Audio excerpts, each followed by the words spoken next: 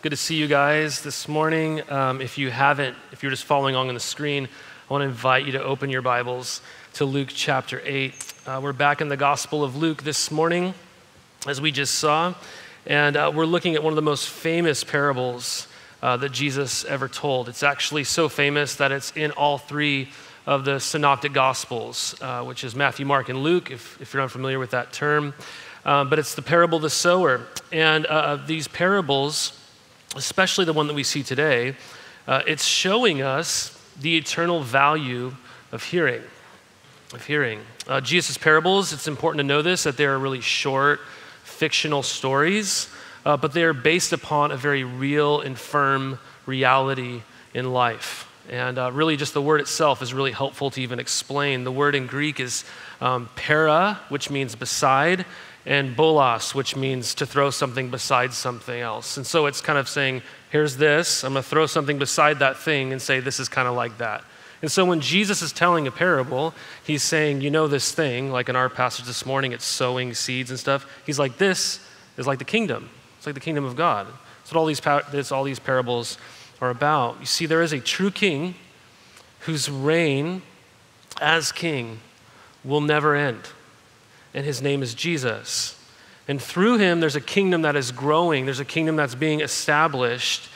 And you might be thinking, well, what is the kingdom of God? What is that then? We often don't think in terms of kingdom unless you're like obsessed with the royal family or something. That's kind of the only time that these kind of ideas come into our minds. So to really understand what the kingdom of God is, you could think of it this way. It's the rule and the reign and the authority of God realized in the lives of his people. So the kingdom of God is. It's his rule, his reign, and his authority realized in the lives of his people. See, the fact of the matter is, there's something that's ruling us. There's something that's ruling us. Something or someone is your king. You have an authority over you that you've either placed there or you've given authority to something and you're being ruled in some way, even if that person is you. And as followers of Jesus, we know that we are a part of something so much bigger than just us at GBC. And when we read places like Hebrews 12, it tells us that what we are part of is God's kingdom, and that kingdom will never be shaken. And we're even told, you'll see this later on in Luke, Jesus tells us as his disciples to pray that his kingdom would come. We're told to pray that. But the question that our parable is really asking this morning and answering for us is how does the kingdom of God grow? Do you just pray for the kingdom of God to grow, or is there an activity that we're a part of in which or by which the kingdom of God actually grows? How do you think Jesus' kingdom grows? What does it take? And who's really a part of the kingdom? All these questions our passage addresses this morning, and if you like botany, you're going to love today. So, I don't know, yeah? All right. So, you're probably wagging your tail right now, seriously. So, because what we see is the seed of the kingdom, what that is. We also have to look at what the soil of the kingdom is. And then finally, the people of the kingdom. So the seed and the soil and the people of the kingdom. I know you felt some alliteration coming on, but I'm not going to scratch that itch. Sorry, I'm not going to do it. I joked with somebody that I could say the seed, the soils, and the citizens, but I'm not going to be a bad speller. So anyways, here we go. The seed of the kingdom, verses 4 through, we're going to go down through verse 11. When a great crowd was gathering, people from town after town came to Jesus. And he said in a parable, a sower went out to sow his seed. And as he sowed, some fell along the path and was trampled underfoot, and the birds of the air devoured it, and some fell along rock, and as it grew up, it withered away because it had no moisture. And some fell among thorns, and the thorns grew up with it and choked it. And some fell into good soil and grew and yielded 100-fold. And as Jesus said these things, he called out, "He who has ears to hear, let him hear." And when his disciples asked him what this parable meant, he said, "To you it has been given to know the secrets of the kingdom of God, but for others they are in parables, so that seeing they may not see, and hearing they may not understand." Now the parable is this: the seed. It's the word of God. We're going to stop there for now. See, when you read this, what kind of questions come to your mind? If you're really reading it, what kind of questions enter into your mind? I bet you're asking what I ask every time I read this. Why is Jesus so secretive? You know, what's with this thing that he doesn't want people to hear, it seems, right? We actually need to answer this right out of the gate if we're going to really understand what's going on here. Notice, again, Jesus is telling this parable to a crowd. Okay, there's a crowd we see in verse 4, a great crowd actually that's gathering to hear his teaching. Before this, we know that in the crowd is the disciples, right? We see that in verses 1 through 3. There's people following Jesus. There's his disciples that he's chosen, and we know there's others too. There's women here, Mary, Magdalene, right? There's Joanna, there's Susanna. There's people following Jesus. So we have the disciples and we have the crowd, okay? And the disciples come to Jesus in verses 9 and 10 and ask him, what does this parable mean? Like, we don't understand. And as Jesus says that it has been given to them to know the secrets of the kingdom. They've been given secrets. It's literally the word mystery. Paul uses this word 21 times actually in the Bible, this word mystery. And all it communicates is a truth that would remain unknown had God not revealed it. That's what a mystery is in the Bible. And it means the exact same thing here. Right? It's something that we wouldn't know if God doesn't reveal it to us. So Jesus tells the parables to the crowd. They don't get the inside secret information. And so in a real sense, they have no idea what Jesus is talking about. I mean, maybe they do, but we don't know. We assume they don't know. For all we know, they think Jesus is talking about yard work or something. Just, I don't know what that is. Interesting. Let's move on to something else, right? I almost think of it like when you're watching a commercial and you have no idea what the commercial's about. You're just fascinated, like, what is this selling me? You know, and you get to the very end and they tell you the brand or whatever, and you're like, oh, okay, I guess that makes sense. Or maybe it doesn't make sense at all, right? It's kind of like they're seeing this commercial, they have no idea what it's about, and the disciples are let in at the very end about what the brand is. But for them, they have no insight, right? It's just, that was interesting commercial, okay? Maybe I'm the only one, but I'm often confused by them. But anyway, so what Jesus is talking about here is he's wanting to let his disciples in on it, and he quotes Isaiah chapter 6, right? He says, seeing they may not see, and hearing they may not understand. That's from Isaiah chapter 6. So is Jesus actually saying that he speaks in parables to make sure that people won't hear or see the truth of the kingdom? Yeah, it's what he's saying. Let's turn in our Bibles to Isaiah chapter 6. Let's do that. We don't have it on the screen, so you're going to need to flip over with me to Isaiah chapter 6. This will be important for us. Isaiah chapter 6, you have Isaiah, the prophet, who sees a vision of God in the heavenly throne room, right? He's overcome with the holiness of God, overwhelmed by his sin, and God calls out saying, whom shall I send? Who will go for us? Isaiah says, here I am, send me. You've heard that before. And God says, okay, this is what I want you to, I'm going to send you out to say. What does he say? Look in verse 9. Keep on hearing, but do not understand.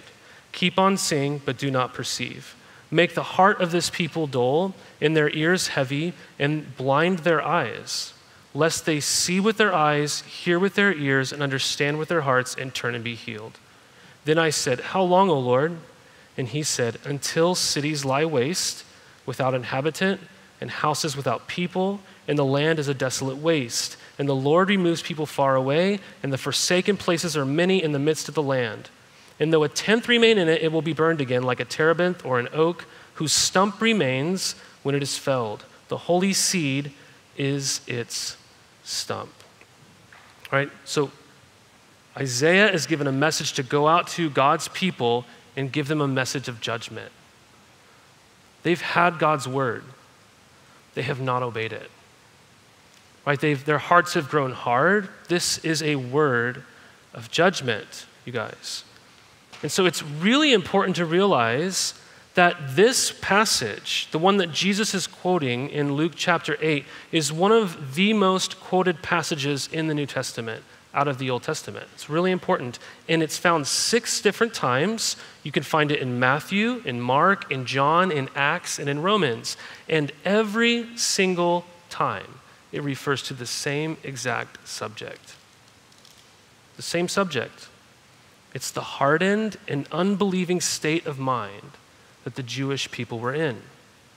It's their hardness of heart, that they were God's people and that they had essentially rejected him. Right? Jesus saw his ministry, you guys, as an extension of Isaiah's. This is here to explain then why the Jews rejected Jesus and put him to death.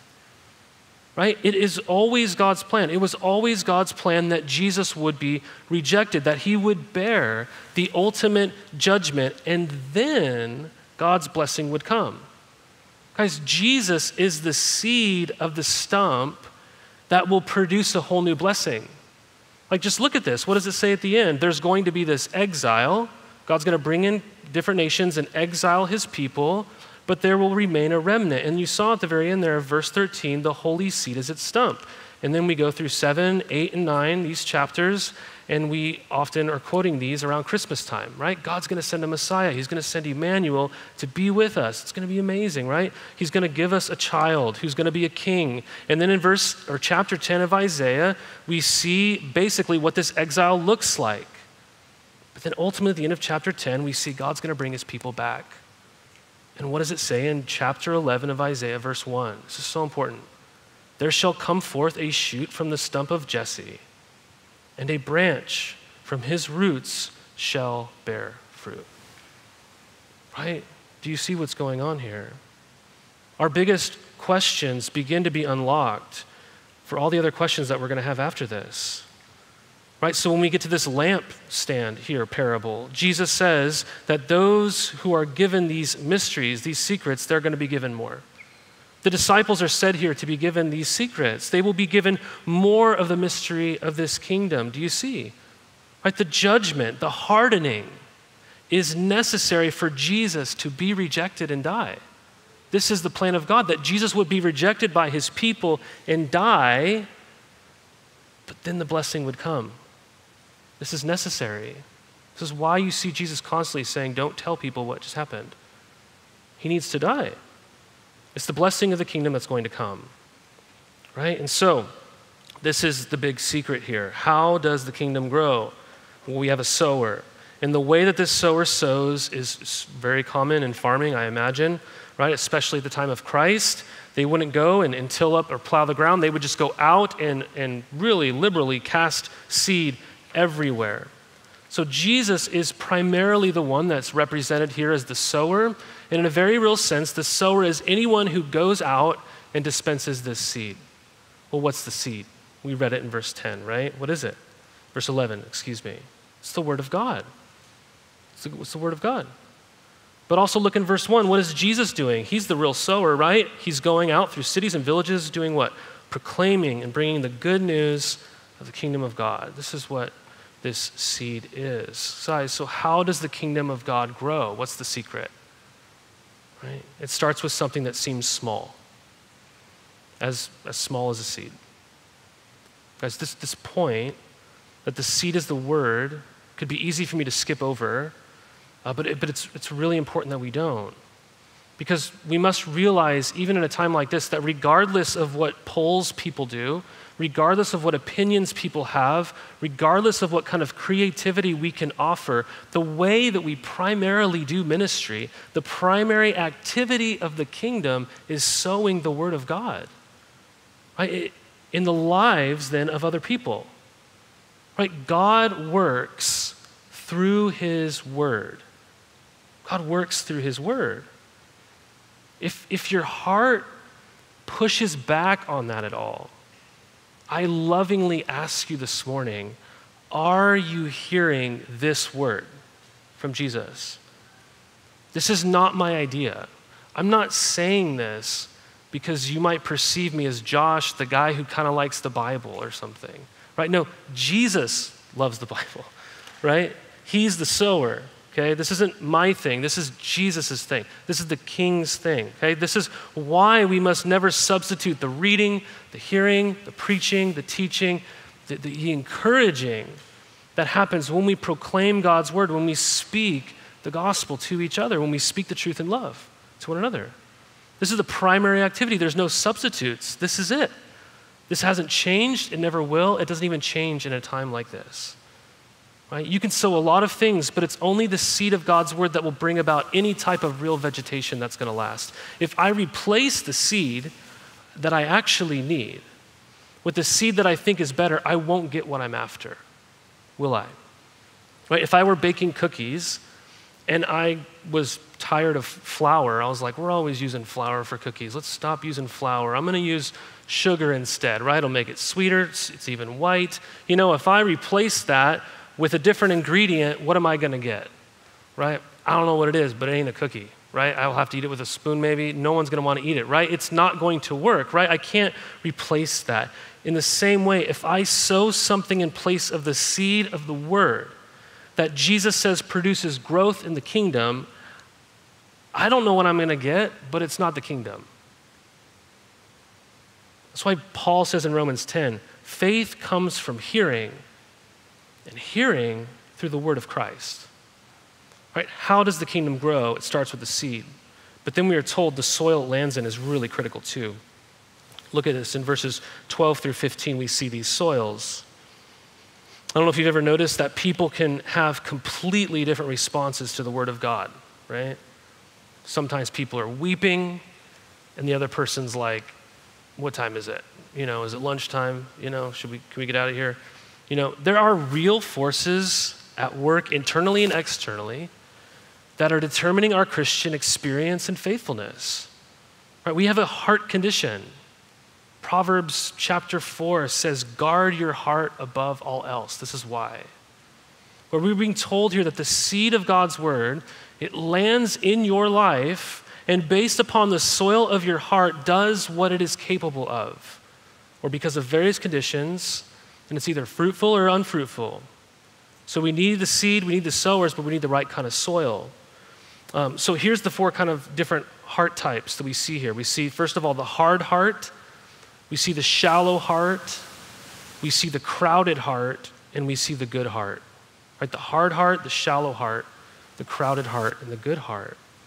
Now, if you're already assessing which heart you are, I imagine you're already like, well, I'm the good one, I'm the good soil, and maybe you are, but let's just wait and see, okay?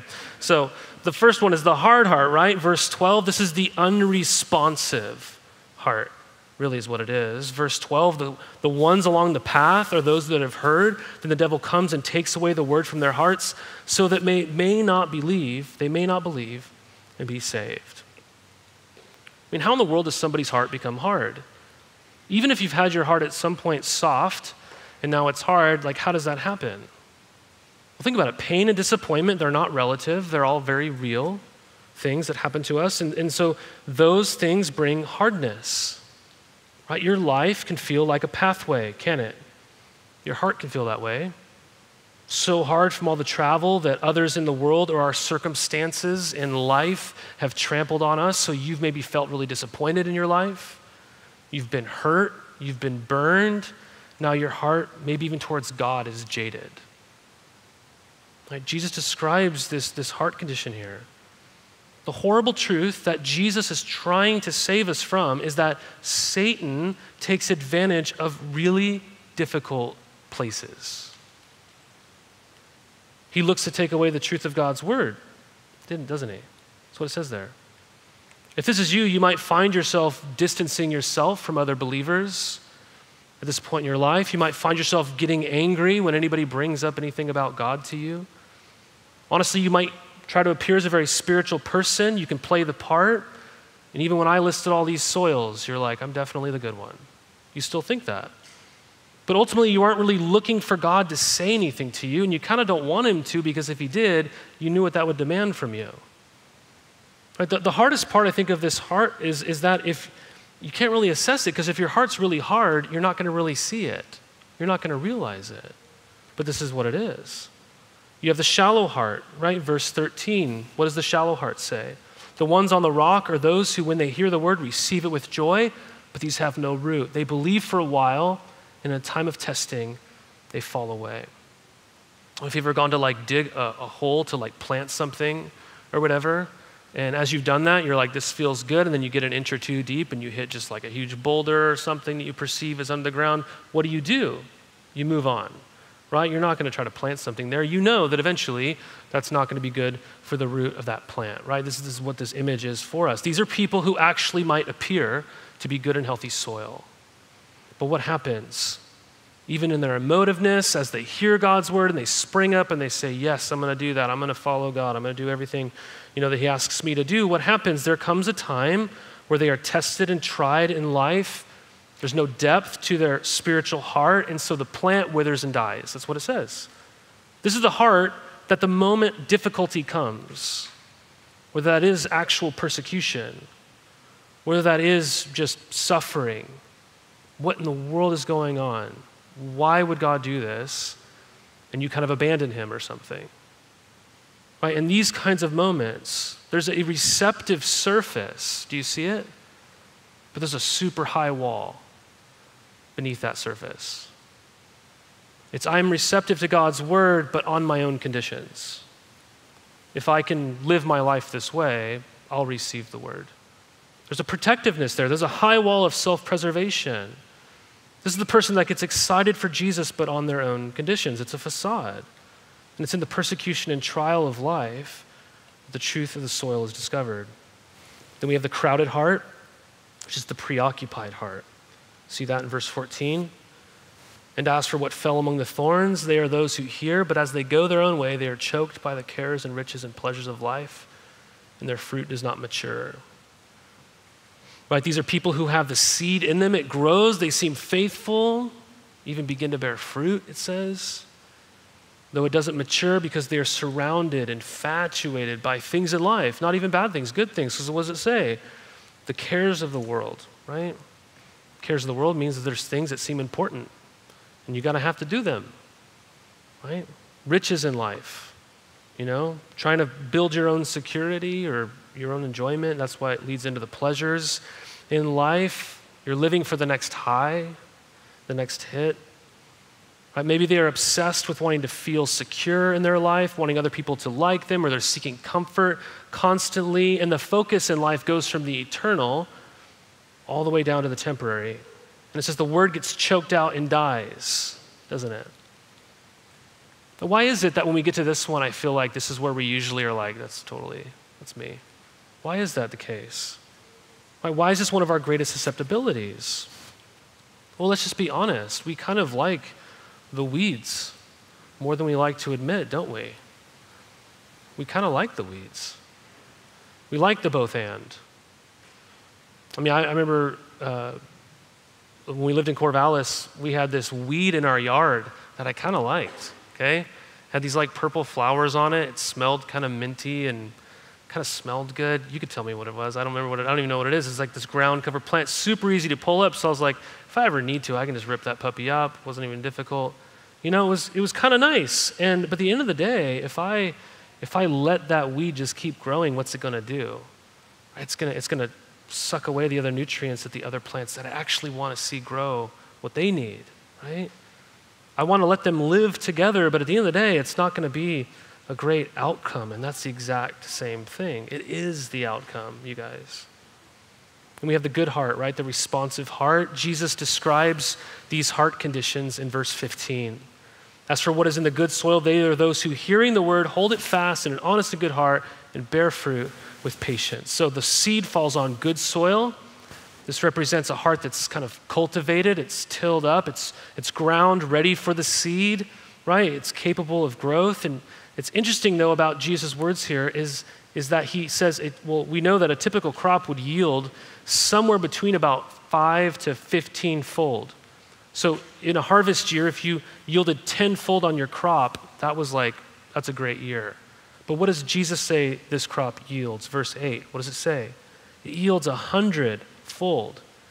We're all like, that's cool. But this is amazing, okay? This is not normal. We see in stories like Isaac's story in Genesis 26 that yielding 100-fold on your crop represented the blessing of God. Okay, so in other words, it was something that God was only capable of. Wow, that wasn't designed. I don't know what that was. That was great. All right, but something that only God is capable of. Well, what makes this soil different then? Well, they hold on to the word in an honest and good heart, and they patiently bear fruit. And it produces something that you would say only God could do that. You see, the soils are all talking about your hearing, aren't they? But what kind of hearing is going on here? Do you notice that every single soil hears? Do you notice that? Even Jesus says it. Verse 12, the hard heart, they hear. Verse 13, the shallow heart, when they hear. The crowded heart, they're those who hear. The good soil, those hearing the word. They're all hearing. What's the difference? Right? What's the difference? Well, if you look at all the other verses, you'll notice that only the good soil holds fast the word. That's the difference. Yes, the shallow heart receives it, but we know this. There's a difference between receiving something and holding fast to something. I don't know why this made me think of when we had younger kids and the kids were growing up. You know, people always, especially in the church, maybe it's a church thing, I don't know, you're constantly getting used clothing from other people. You know, and so when our kids are getting older and all that kind of thing, I don't want to be ungrateful, but for years, people were always giving us clothing. And so people would be like, hey, Josh, I have this bin of clothing to give you. And I'm like, oh my gosh, okay. As I'm thinking that bin's just going to sit in the garage, it's going to like be there, and then eventually I have to get rid of it, and it becomes this chore in my mind, okay? But every time someone says, Josh, I have a bin of clothing I need to give you for your kids, that kind of thing, I would receive it every time. I did not hold that thing fast, though. It wasn't something that I was truly holding fast, was it? But when we were really young, when we had our babies for the first time, we had absolutely no money. We didn't have accumulated any clothing at all. When people are giving us bins of clothing, we would receive that with a completely different heart, right? I'm like, oh my gosh, yes, I can't afford clothing, right? I can't even, we don't have any clothing. Receiving that bin of clothing was a whole different experience. You could say that I held those bins of clothing very fast, right? Do you see what I'm saying? The difference between receiving and holding something fast. You can reluctantly do that. You can not see the value of something, or you could cherish it. And that's exactly the difference. When you hold something fast, that communicates value. And so the difference here is that the hearer values the word and clings to it. Okay, so these are the options of soil that our hearts are capable of. And it has everything to do with how we hear. This shouldn't lead us to the conclusion that someone's initial response is their final response. No, not at all. We think of these kinds of things in snapshots, but this is talking about sort of maybe the legacy of your life. How have you received this word? We know that Jesus' ministry even, we see examples of people who reject him initially, but they come around, right? And they eventually show they're the good soil. So there's going to be mixed responses to God's word. These are 4 responses, but there's only 2 outcomes. Right? One produces a crop and one doesn't. And that's who the people of the kingdom are. It's the third thing, right? The people of the kingdom. Look in verse 16. No one after lighting a lamp covers it with a jar and puts it under a bed, but puts it on a stand, so that those who enter may see the light. For nothing is hidden that will not be made manifest, nor is anything secret that will not be known and come to light. Take care then how you hear. For to the one who has, more will be given, and from the one who has not, even what he thinks that he has will be taken away. Then his mother and his brothers came to him, and they could not reach him because of the crowd. And he told them, he was told, your mother and brothers are standing outside desiring to see you. But he answered them, my mother and my brothers are those who hear the word of God and do it. Yesterday, my family made waffles for breakfast. It was very good. And you would say that we were dumb if we made those delicious, warm treasures and just left them on the counter and then they eventually went bad, right? That would not be the point of making waffles, would it, right? That's exactly the picture Jesus is giving us here. He says it in different ways, though. You don't light a lamp and then put it under the bed. Right? No, it's supposed to give light. Yes, of course, right? That would be dumb, right? To not do that, okay? Same thing, right? He doesn't sow the word into your life so that you would simply feel smarter. He doesn't sow the word into your life so that you could be an insider. He sows it into your life so that you would do it, right? We read in verse 19 and following that this crowd is so great that's listening to Jesus teach, that his mother and his brothers are unable to reach him. So someone tells him that they are outside wanting to see him. We saw that. And what does Jesus say? My true family is who? It's those who hear the word of God. Well, that's what he's been talking about all along. But they also do what? They do it, right? It's those who are in verse 15. He's not bashing his mom or his brothers, right? He's not doing that at all. He's just proving a point. He's saying this kingdom that's growing is not just bringing in citizens, it's creating a new family. Right? The kingdom is creating a family, and that family blood is thicker than biological blood. So who are the people of the kingdom? Verse 21, they're people who do the word, right? As we go on in Luke, we're going to see the crowd fall away, aren't we? Right? This crowd is here now, but the crowd is going to dwindle. But then one day, the blessing will come. And a new people will rise up, not merely as citizens of the kingdom, but as family, with God as Father. Well, what makes them family? Well, they've received and cherished the word, and now they're sowing it, right? They're doing it. Do you realize that Jesus' family has been doing this for centuries upon centuries because of the fertile soil in their hearts? Because of that, you sit here today. Do you realize that? Because people have been sowing for centuries, you're in that seat.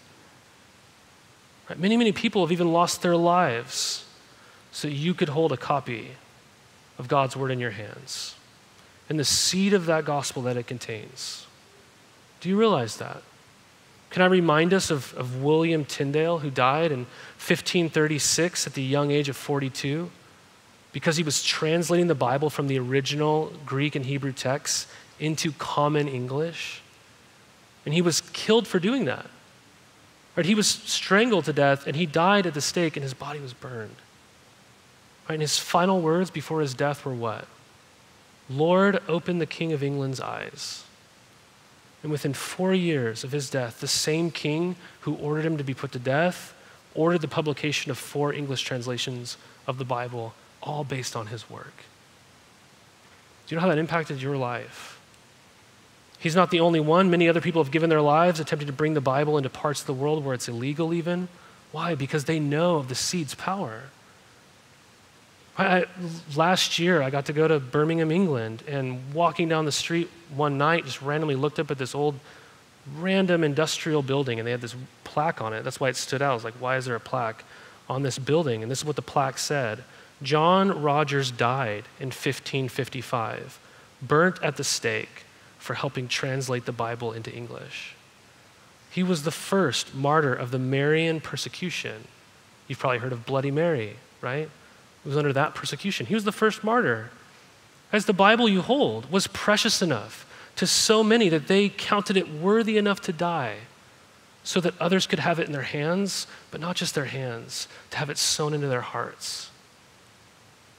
Guys, because more than a word from God, we should sit here and hear these parables with a sense of gratitude, not because we just have stories. We don't just have words from God. You've been given God. Do you know that?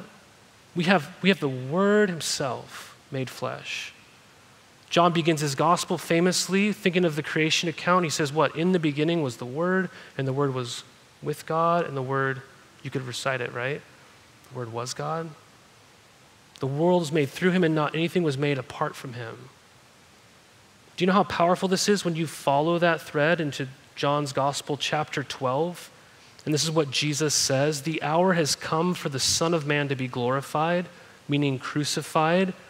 Truly, truly, I say to you, unless a grain of wheat falls into the earth and dies, it remains alone. But if it dies, it bears much fruit. He talks about his death as a seed that falls into the ground and dies and rises up and bears all this fruit. Do you see? You don't just have the Bible.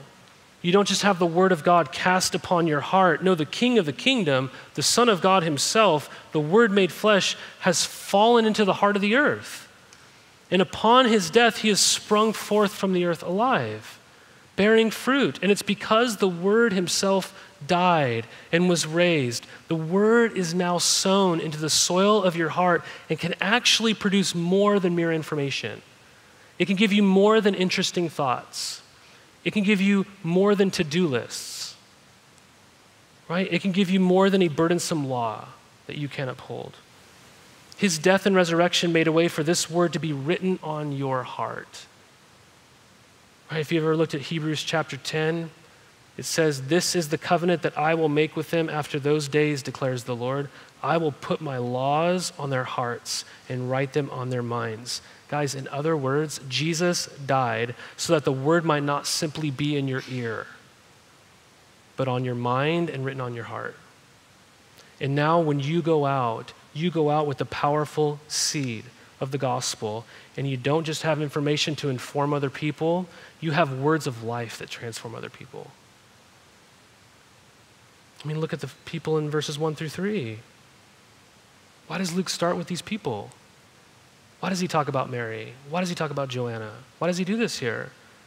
Well, if you read the end of Luke, who's at the tomb? It's Mary, right? It's Joanna. It's the disciples. The seed has fallen into the earth and died. He's risen up. The judgment has come so that the blessing could be experienced, the good news of the kingdom. And this is why Paul says in Colossians 1, all over the world, the gospel is bearing fruit and growing. Why? Because of the seed of the Messiah that died. Guys, this is your new reality if you're a follower of Jesus. If your life is surrendered to him, if he's the king, right? He continues to go out and sow, and what he sows inevitably produces fruit that glorifies God. And that change in your life is inevitable. It's gradual, it's powerful, and it grows in a communal way. So how does God's kingdom grow? Well, it's through the seed falling on fertile soil that cherishes the gospel word. Guys, may we be those sowing, fertile, cherishing people. He who has ears to hear, right? Let him hear. Father God, this morning we want to posture ourselves in a way that really recognizes you as a gracious and merciful God. We're so thankful, Lord, for how you have sown your word into our lives. God, I know that we're living in a time where we do feel like we're losing a lot. We feel depleted. But God, when we look at Luke 8, we've received so much, even today. God, we thank you for your word. We pray that it would accomplish its purposes in our life. God, we ask you to do that. In Christ's name, amen.